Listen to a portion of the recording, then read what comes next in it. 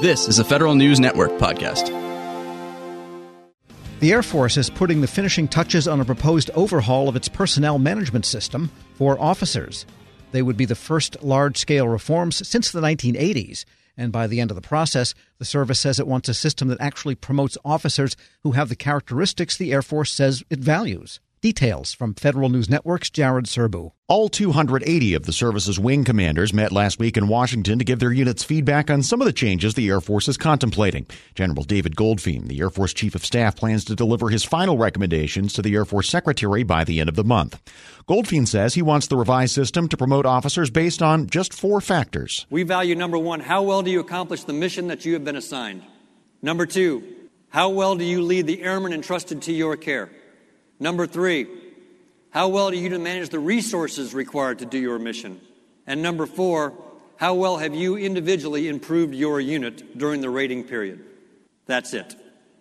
Those are the 4 core competencies that is going to drive everything we do in officer talent management. As for what the focus on those criteria will mean in practice, the Air Force says they'll yield reforms that introduce more objective, measurable benchmarks to determine who gets promoted and who doesn't. And those benchmarks will focus more on an officer's recent performance than good or bad marks they may have received years earlier in their careers. Lieutenant General Brian Kelly is the Air Force's personnel chief. The rater is going to go through and read those different areas and say, okay, are you a novice in this area or are you an expert in this area? Let me decide what your behavior describes itself at. That's going to lend itself to having eventually some kind of score. We're still in the formation stages, but right now we're thinking about a 7-point scale. And you could say, okay, when I go through this process for executing the mission, I get a 5.5 on my scorecard. And when I look at leading people, I get a 4.9. And then what we want to be able to do, rather than have a stratification, is use that and have that be measured both from the rater's profile. You know, what is this rater? Is this rater an easy grader? Is this rater a hard grader? Are they Santa Claus or are they Grinch in terms of what they give out? Have some kind of normalization of that, like we've seen our sister services do in similar fashions, and then give us a chance to compare that person's score across their peers, whether it's in that developmental category, but at that grade. So all majors who happen to be this AFSC across this category, this is how you score and how you fare it out.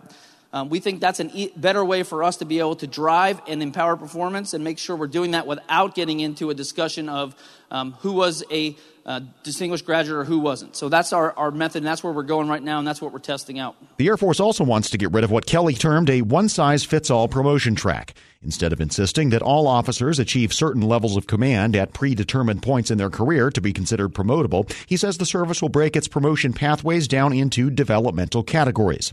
The 6 categories are special operations, space operations, nuclear missile operations, information warfare, combat support, and force modernization. They're meant to make the promotion system more flexible. We need more agile development. We need to let people develop in different ways, whether that's in space, cyber, support, force modernization.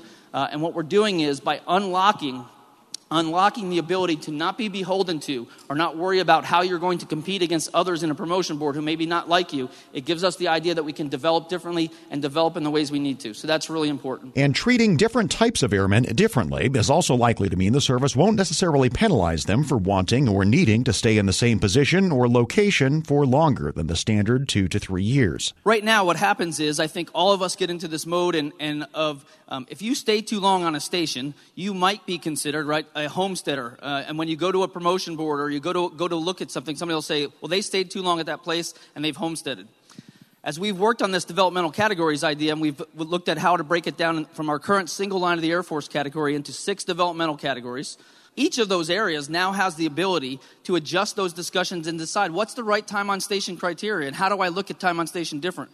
I'll use the force modernization category in particular. There is great value in us having more continuity and more time to work a program, an acquisition program, and have that continuity from year to year as we go through a program.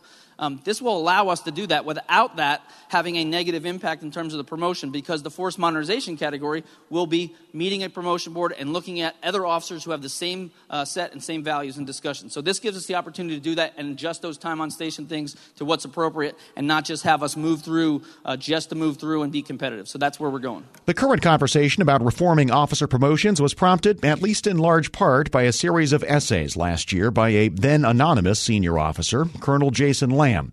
Under the pseudonym Ned Stark, Lamb wrote that the promotion system as it stands now is fundamentally broken.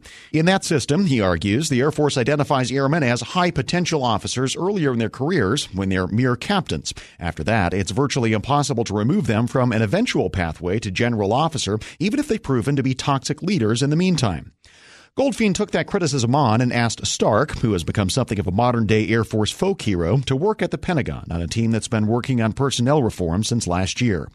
Appearing alongside Kelly on stage at the Air Force Association's annual D.C. conference last week, Lamb said the Air Force needs a promotion system that cares a lot more about what an officer has done lately than how many degrees or awards he or she has, or what the airman might have done several years ago. I have 4 master's degrees. Why?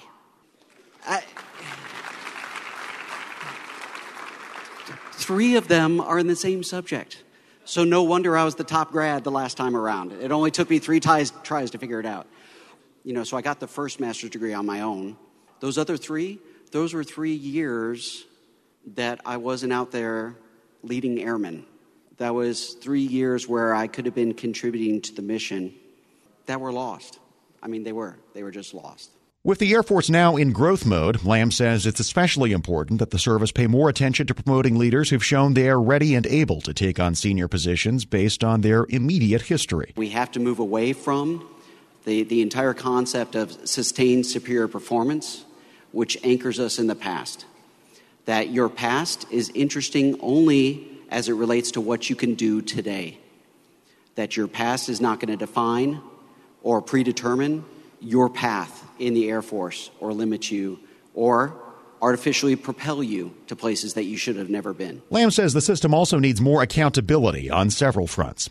Both in his writings and on stage Wednesday, he suggested it tends to reward leaders who are risk-averse, especially ones who defer decisions and ignore innovative proposals from their more junior ranks because they might not work.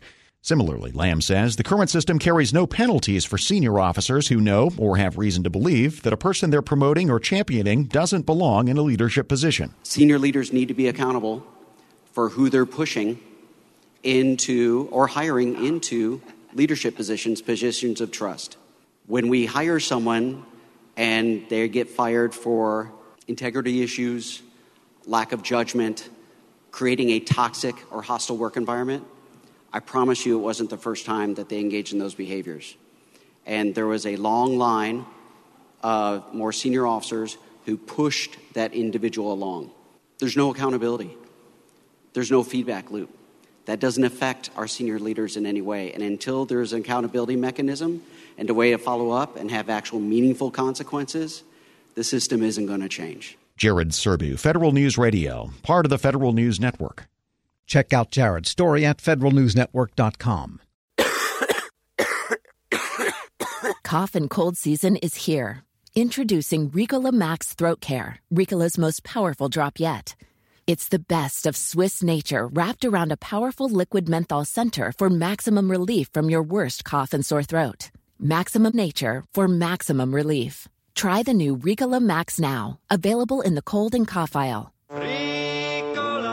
It's in our nature. We all have a lot on our plates. Work, kids, relationships. And sometimes it can be hard to just catch a breath. When life is go, go, go, it matters where you stay. Hilton's family of brands is team members dedicated to making you feel truly cared for, so you can mentally check out before you even check in. Take the break you deserve and book your next stay on Hilton.com. Hilton, for the stay.